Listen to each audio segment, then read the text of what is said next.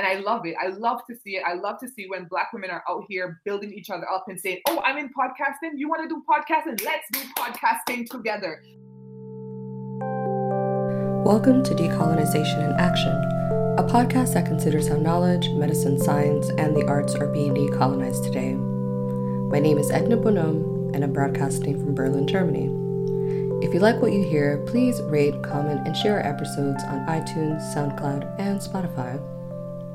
This is Season 4, Episode 3, which focuses on Black podcasters based here in Berlin. The podcasting boom has changed the media landscape in the last decade, overseeing Black voices who often go unrecognized and undervalued.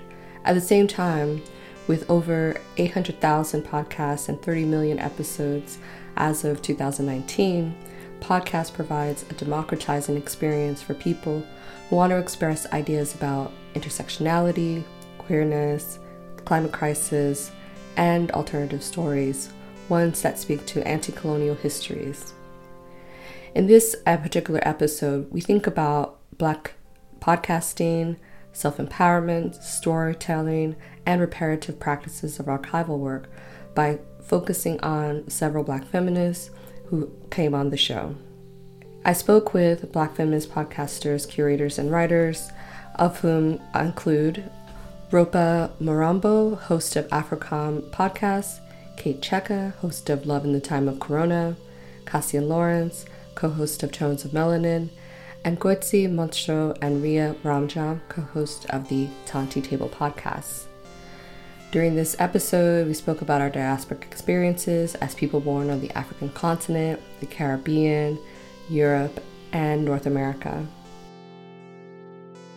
I hope you enjoy the conversation.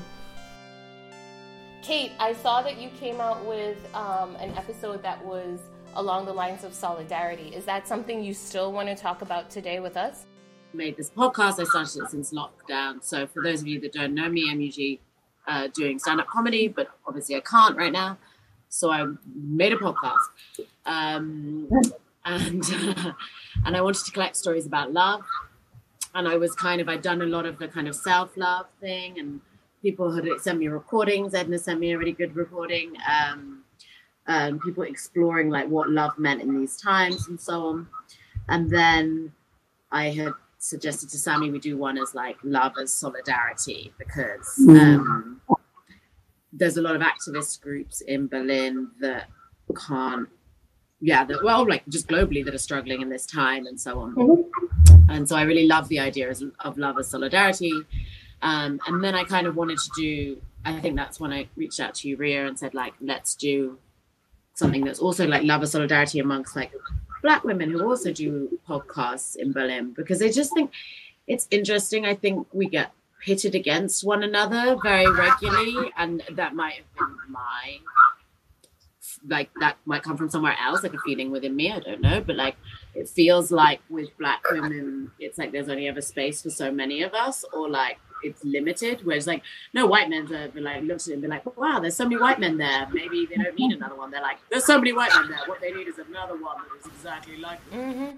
That's why I would pass it to Cassian too about this, because she, like, we talked about that on Tones of Melanin like a year ago, and this is definitely a topic that comes up often in our community, but I don't think that it's discussed enough, or people really acknowledge the fact that that's all stereotypes, and that's basically just projecting people's stereotypes onto our community, about our community.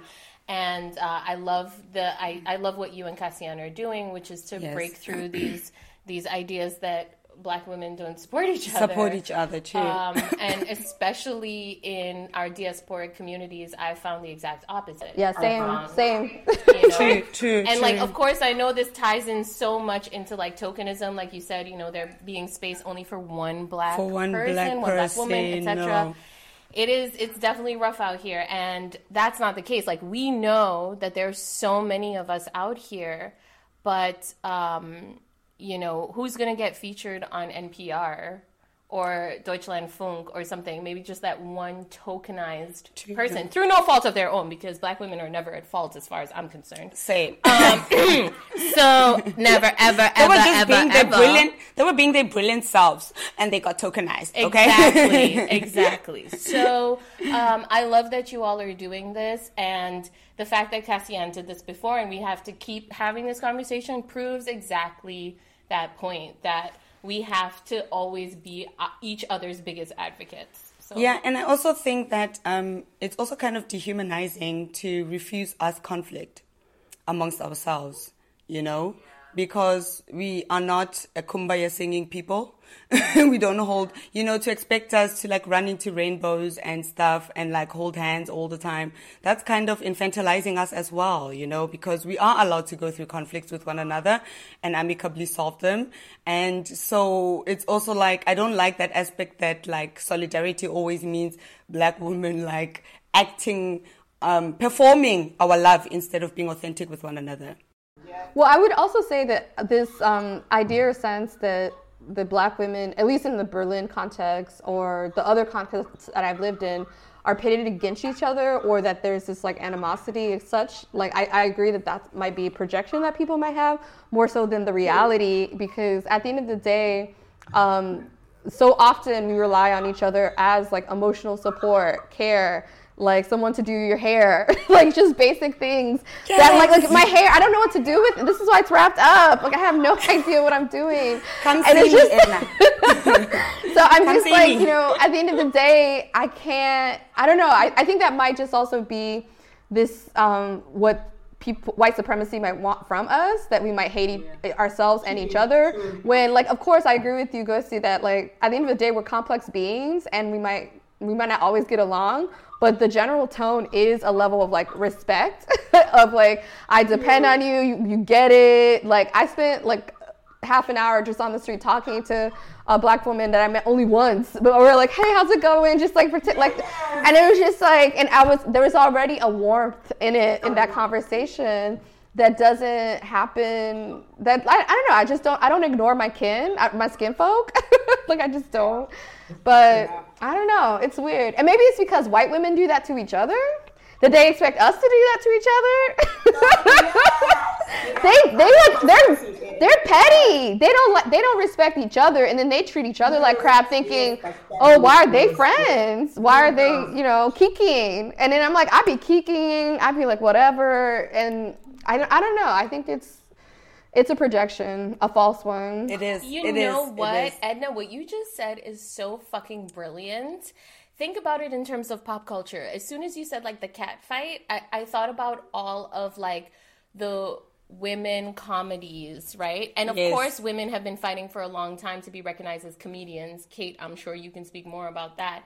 And especially when they're in they're presenting visually, like as visual comedians. And when we look at all of the popular films where it's female comedians, I'm talking again mostly from like this American Eurocentric perspective. It's always like the arc of the story is the cat fight in the women. Like if I think about Bridesmaids, yes, you know, like and look, I could only really call Bridesmaids because shit, there still aren't that many like women comedians who are highlighted in mainstream like blockbuster movies. And then when you look at what its counterpart would be, which would be Girls Trip, it was all about Black women solidarity. It's always Black women working together to take down that cheating motherfucker.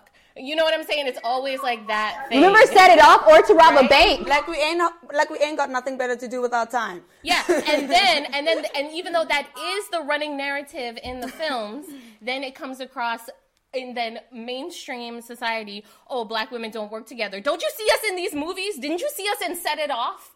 Come on now.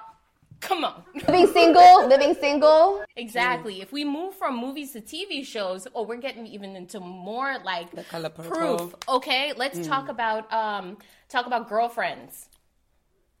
Genius show. All Black women working together, and when they had disagreements, they figured it out. it might have taken them two seasons long, but it showed that it's not about throwing away people. Even though sometimes you do have to throw away something sometimes. Yeah. But it's like a completely different narrative when we are in control of presenting ourselves. True. Yeah. Agreed. Yeah. And I like that that's the narrative that a lot of Black directors and so on push, especially around Black women, and because in real life, like in reality, that as Edna was saying, that they pin us against each other, and you see it like in the music industry, for example, you have two artists that are on the same caliber and they're kind of putting themselves against each other. An example is Nicki Minaj and Cardi B, like they're trying to pin them against each other so much so that it actually becomes their story, and it's really not. It's a story that the industry created, and the industry is done by white men. Yeah. And they create these narratives and push people against each other when it's like there's room for everybody at the top. Look at freaking Beyonce coming out making this song with Megan Thee Stallion. That's like, imagine if Cardi B and Nicki Minaj were supposed to come together and make a song together. You know what I mean? Like, just say, what? The white men. The media or the industry kind of pins Black women against each other, especially when they're in a certain type of field of work. And if we, this is why I love Megan Thee Stallion. Like, I love her for her music, but I love her because she is just like, listen, y'all isn't going to create no fucking fight to me. Don't do that shit because I love everybody. And I'm going to work with everybody. Don't do that. Don't create any fights in my life. If I don't like you, you will know. Don't try to write articles about me not liking this and that person because I'm going to work with my life. I also think part of the problem is this concept that there can only be the one. So, we just have one rap queen and we just have the one, acting whatever, Black female podcaster in Berlin. And I think that's what needs to be dismantled, is this idea that there isn't enough space for all of us. And I was watching an interview from this woman called Stephanie Beatriz. She's like Latino American actress from Brooklyn Nine-Nine. And she was talking about the fact that when she found out that a different Latino woman had been cast for another role, she immediately gave up. She was like, because there's only ever the one. There's only ever one Latino woman in a show. You can't have two of them. And I just remember thinking to myself, this is not just her reality. This is all of us. We had to put Nicki and Cardi against each other because of this idea that there has to be one female rapper that's topping the charts. I'm like, no, there's enough space for everyone. And I think also, just from our perspective as women of color, we just have to realize as well that synergy is important. I think a lot of us know it. We just have to own it. I don't know. For me, so I move between different worlds, and I would say that when I'm the only Black person in an academic or literary setting, it's miserable.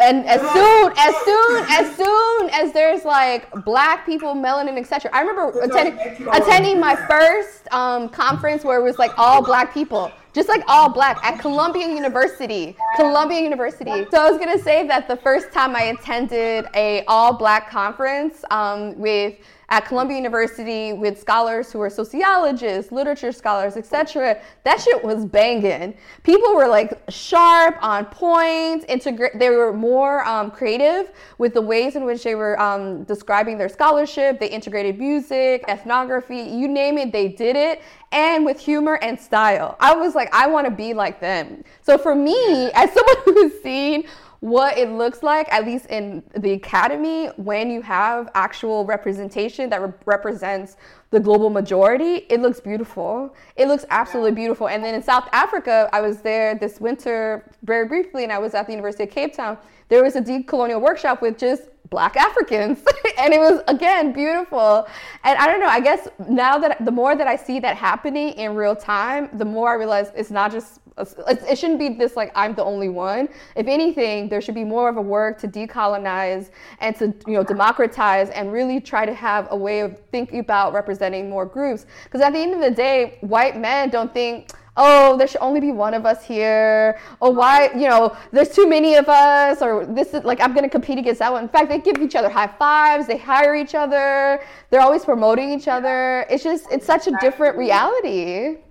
Exactly. I agree with what you say 100%. Yeah. Like as you were saying, with white men, they promote each other and they're like helping each other to get to the top. You know what I mean? And it's like we have been taught to kind of keep each other down, to be crabs in a bucket, right? To crawl over each other to try to get to the top. And that's what we as a generation need to like do to kind of teach the generation to come and even a generation before us. Like, hey, listen, we don't need to claw each other down into the fucking bucket. All we need to do is build a fucking rope and drop the rope down for everybody else to climb out too.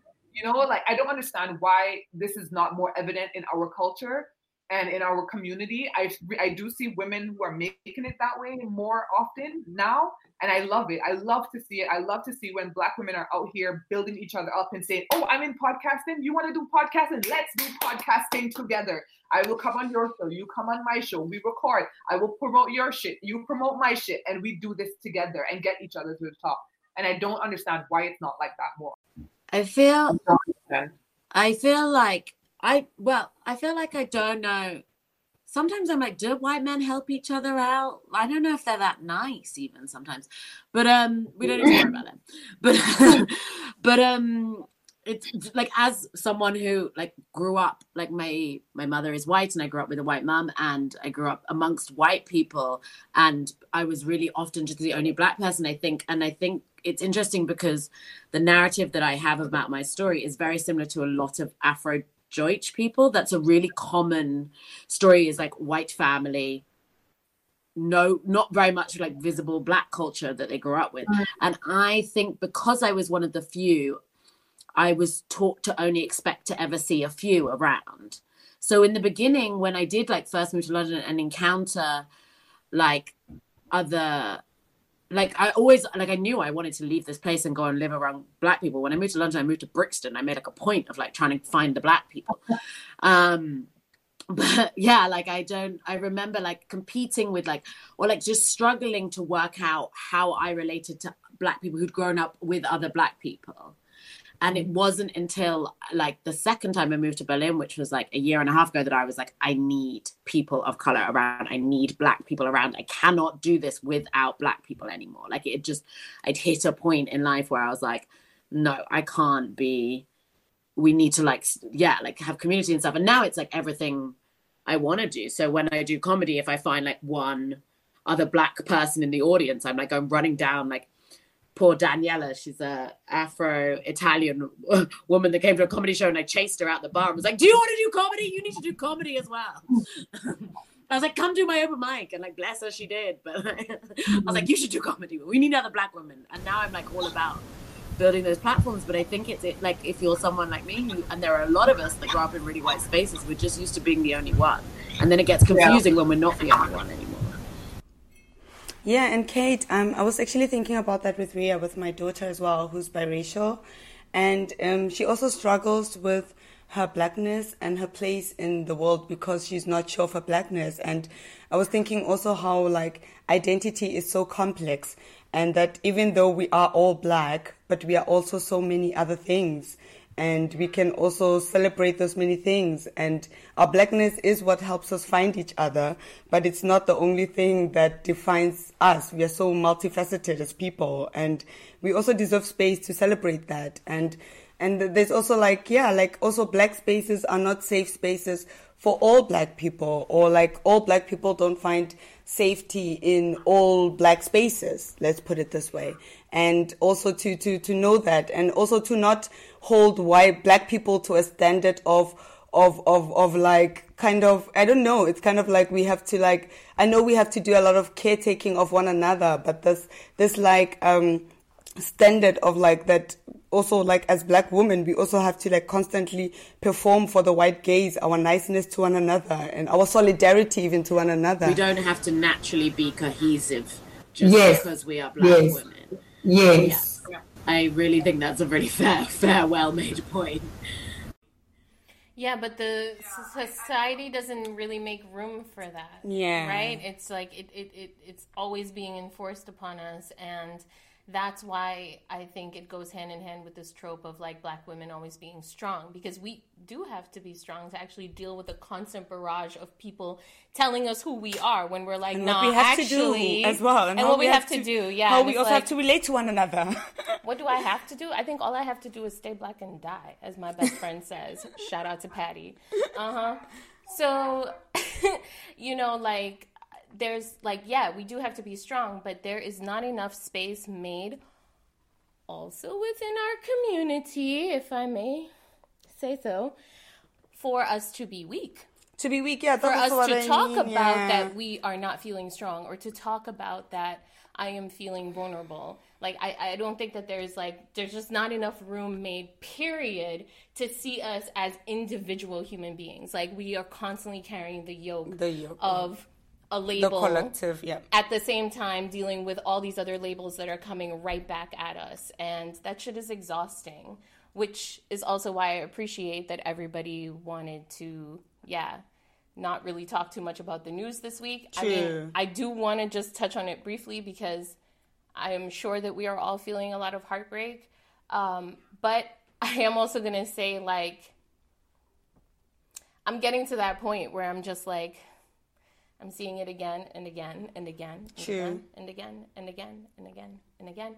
And as a poet, you write about these things, and like I literally can just dust off my poem about Erica Gardner, and just like change the names, and it's the same fucking, like, I can use the same poem again. It's bullshit. I hate it. Like, I hate that as an artist, like that's even possible, like that reflects my reality.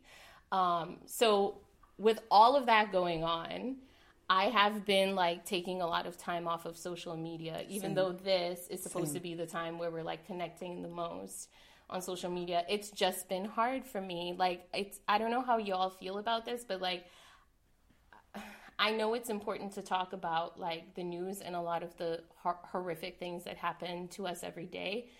But like, I don't get like a trigger warning for every single one of those videos or posts. And so it can be like, oh, I'm having a great old day, and then here comes like some really violent graphic material that I don't have any control over. True. So yeah, I'm saying all of this to say that quarantine, of course, has been really difficult. I'm lucky and blessed to have like my Tanty Table co-host. Of course, our Megan isn't joining us today because this is a Black women's meeting. But having them has been like, you know, a saving grace, not only in the worst of times, but also like the best of times. And that is something that we really wanted to accomplish with Tanty Table, is showing that in the diaspora, there are so many voices and you need to make room at that table. Also, speaking of light skin privilege, like I'm very aware of like the privileges that come with the body that I'm walking around in. And it's my responsibility to make sure that like spaces are made for people who are not given this opportunity, because people who look like me are so often tokenized. Lean back. Lean back. Exactly. Yeah. And talking about these things, especially during the time of Corona, is like, it can get lost, especially we saw at the beginning, you know, a lot of our initiatives, like our social justice initiatives, just sort of like got lost in the GoFundMes, which is completely justifiable. But now, seeing all of the things that have happened in the last few weeks, we see that, you know, no virus can protect you from humanity's formation of its own, you know, casualties and horrific genocides, et cetera, et cetera.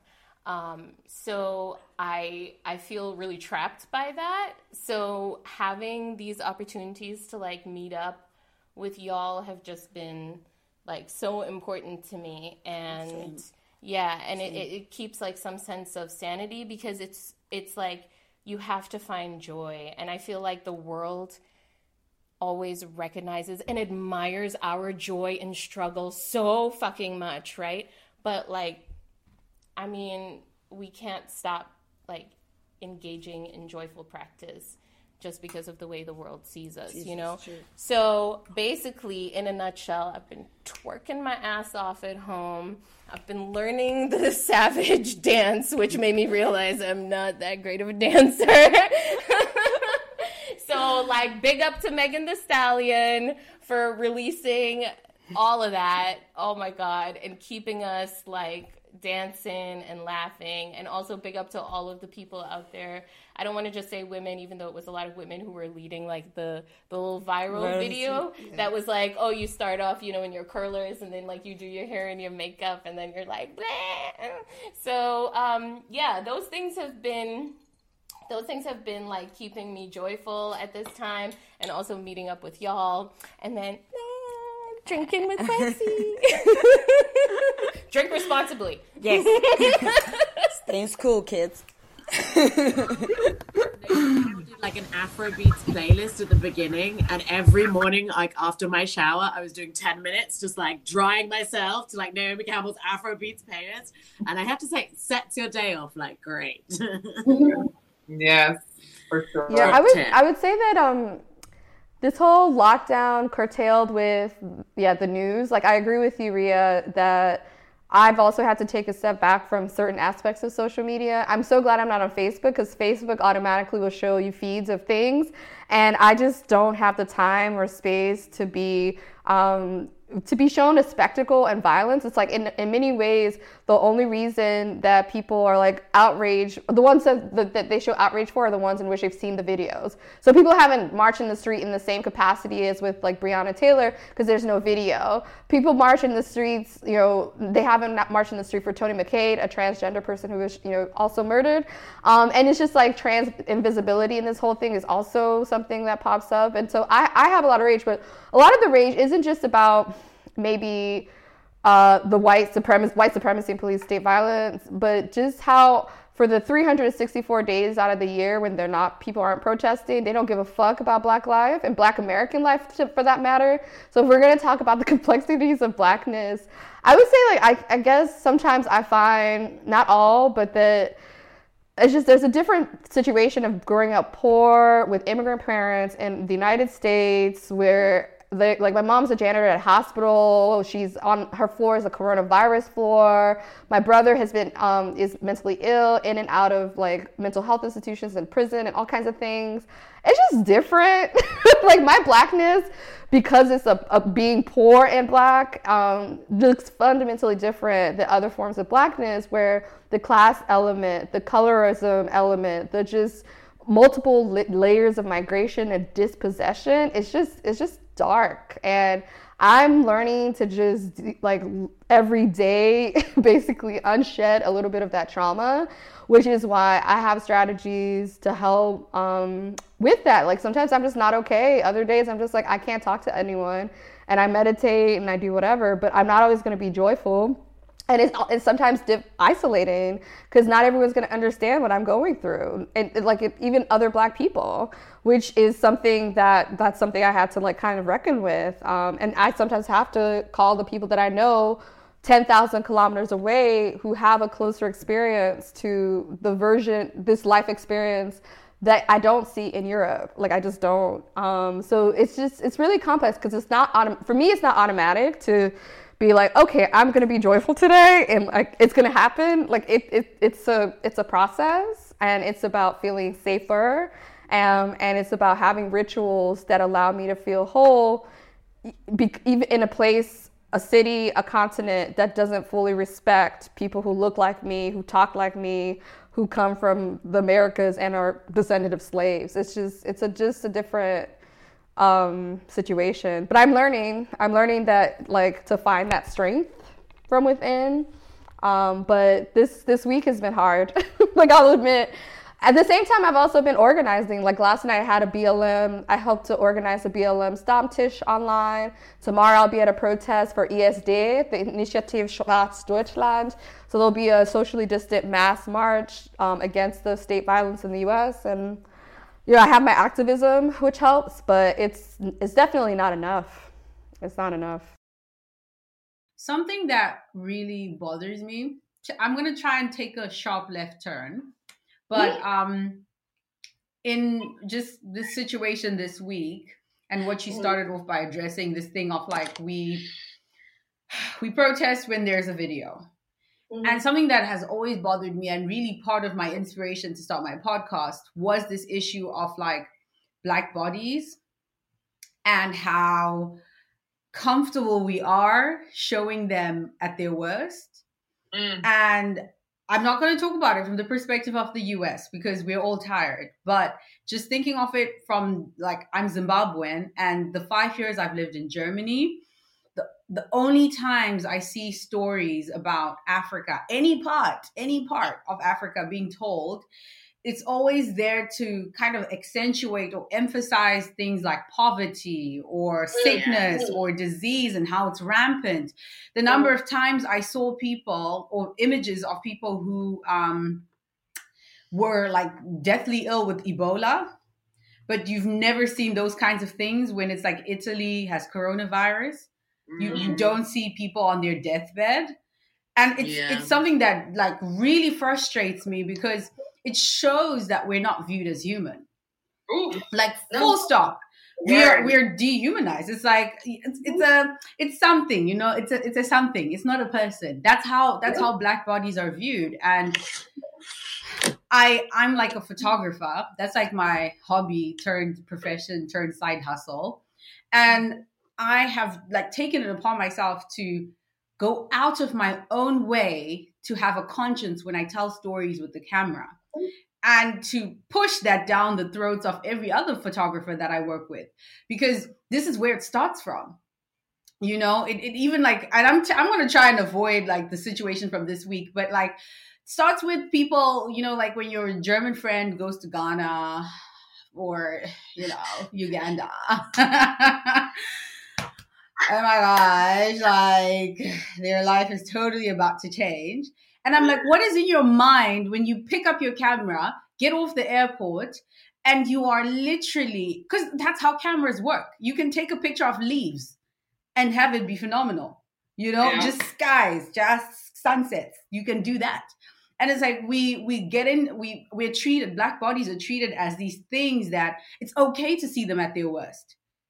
In fact, we have to see them at their worst in order to believe that they're there. You know, we have to perpetuate or have this picture of the starving kid or the kid with kwashiorkor in order for anyone to understand that there's kwashiorkor in Zimbabwe or wherever. Why aren't we doing the same thing with German hospitals? Mm-hmm. You know, why aren't we taking pictures of senior citizens who die alone in Germany? Mm-hmm. We're not doing that. Right? Because we respect them. We view them with dignity. And this is one of the like most frustrating things for me. Like, sorry for just ranting. No, but it's really like we can do better. The world should do better. And I don't know what it's going to take. Go ahead. Sorry. I was gonna say, like, is it the case though that we respect them, or is it the case that we allow them to disrespect us? You know what I mean? Because I feel like in order for someone to be able to take a photo of someone on their deathbed, or, you know, sick children, or whatever the case may be, the people around them or them themselves will have to give permission for that. And a lot of white people, like, they believe that they are entitled to everything, including the Black body, right? Yeah. And so then they would just walk into a place and go, well, I'm here to take a picture, snap, snap. But it is up to the people of that space to be like, listen, what the fuck do you think you're doing? Turn that camera off right now, delete those pictures, or I'm gonna break that shit. Because they would do it to us. So why are we so afraid to do it to them? That's the real question here, for me. It's only recently, like not like maybe 2-3 years ago, that I started going, you know what? Yeah, white people, you're not going to invade my space any longer. So when I'm walking on the street and there's a white woman coming towards me thinking that she's not going to move out of the way, I then look her dead in the face like, bitch, if you think I'm going to move, you make a sad mistake. You make a sad ass mistake, because I'm going to walk straight. You're going to have to be the one to walk around. Excuse me, sorry, we're just saying yes, yes, yes, yes, yes, yes, yes. Go ahead. No, but really, it's those little things. It's the little things like being in the grocery store and checking out, and them being behind you, rushing you to get from the register.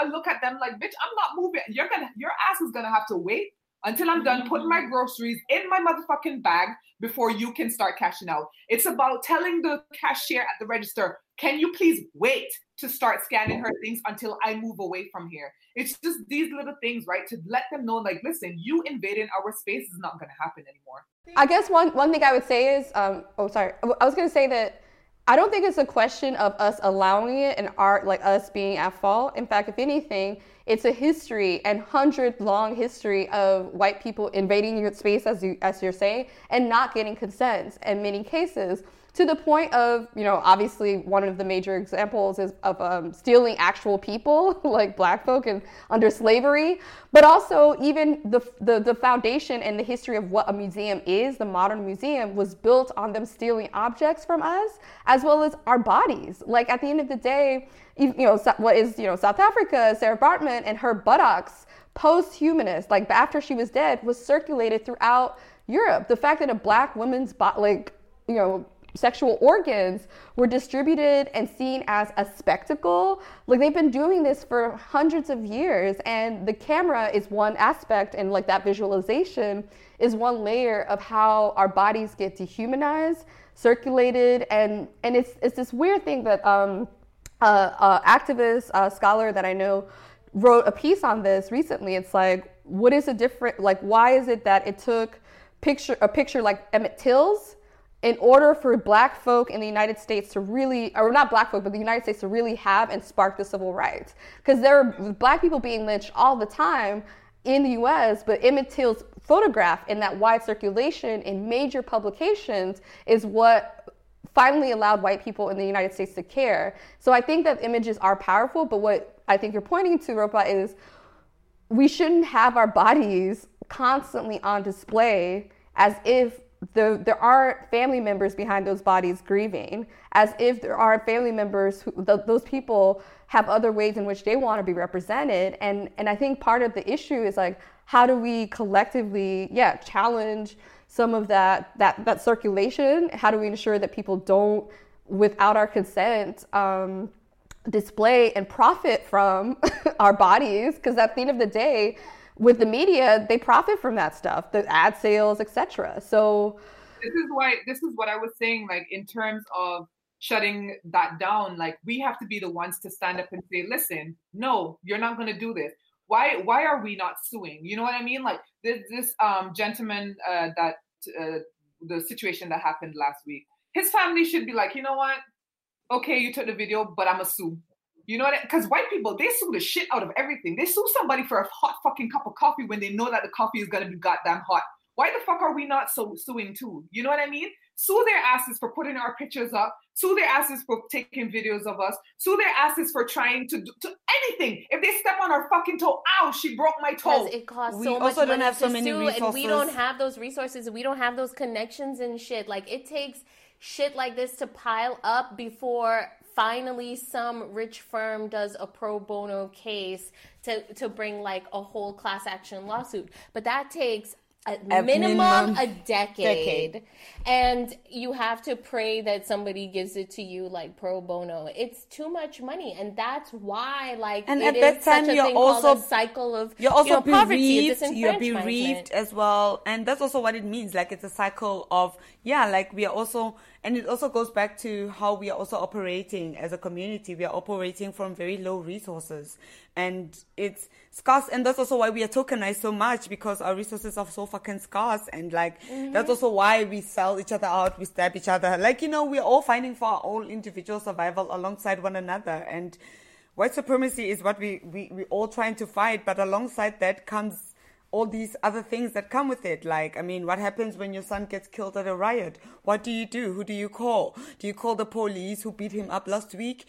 What do you do? Like it's kind of like, and I think like to put that onus back onto our community is also so not fair. Like we are really, really, I think every black person would like to have that kind of justice given to them. But it always, for us, every single person who's black who's pursued any justice for themselves would know that road is fucking long and expensive. And it's also by design. It's not just happenstance. It's not happenstance. It's by design. Like, it's fucking by design. My name is Edna Bonhomme, and you just listened to an episode of the Decolonization in Action podcast. And this episode featured digitally based voices in Berlin, Germany. I want to thank Tanti Table Podcast, hosted by Gotsi Modsho, Ria Ramjan, and Armagen Tahari for publishing an earlier version of this conversation, as well as Kate Cheka from Love in the Time of Cholera podcast, Cassian Lawrence from Tones of Melanin, and Rupa Fadzo Morambo from Afrocom podcast. As always, there's a list of references and a bibliography in the show notes.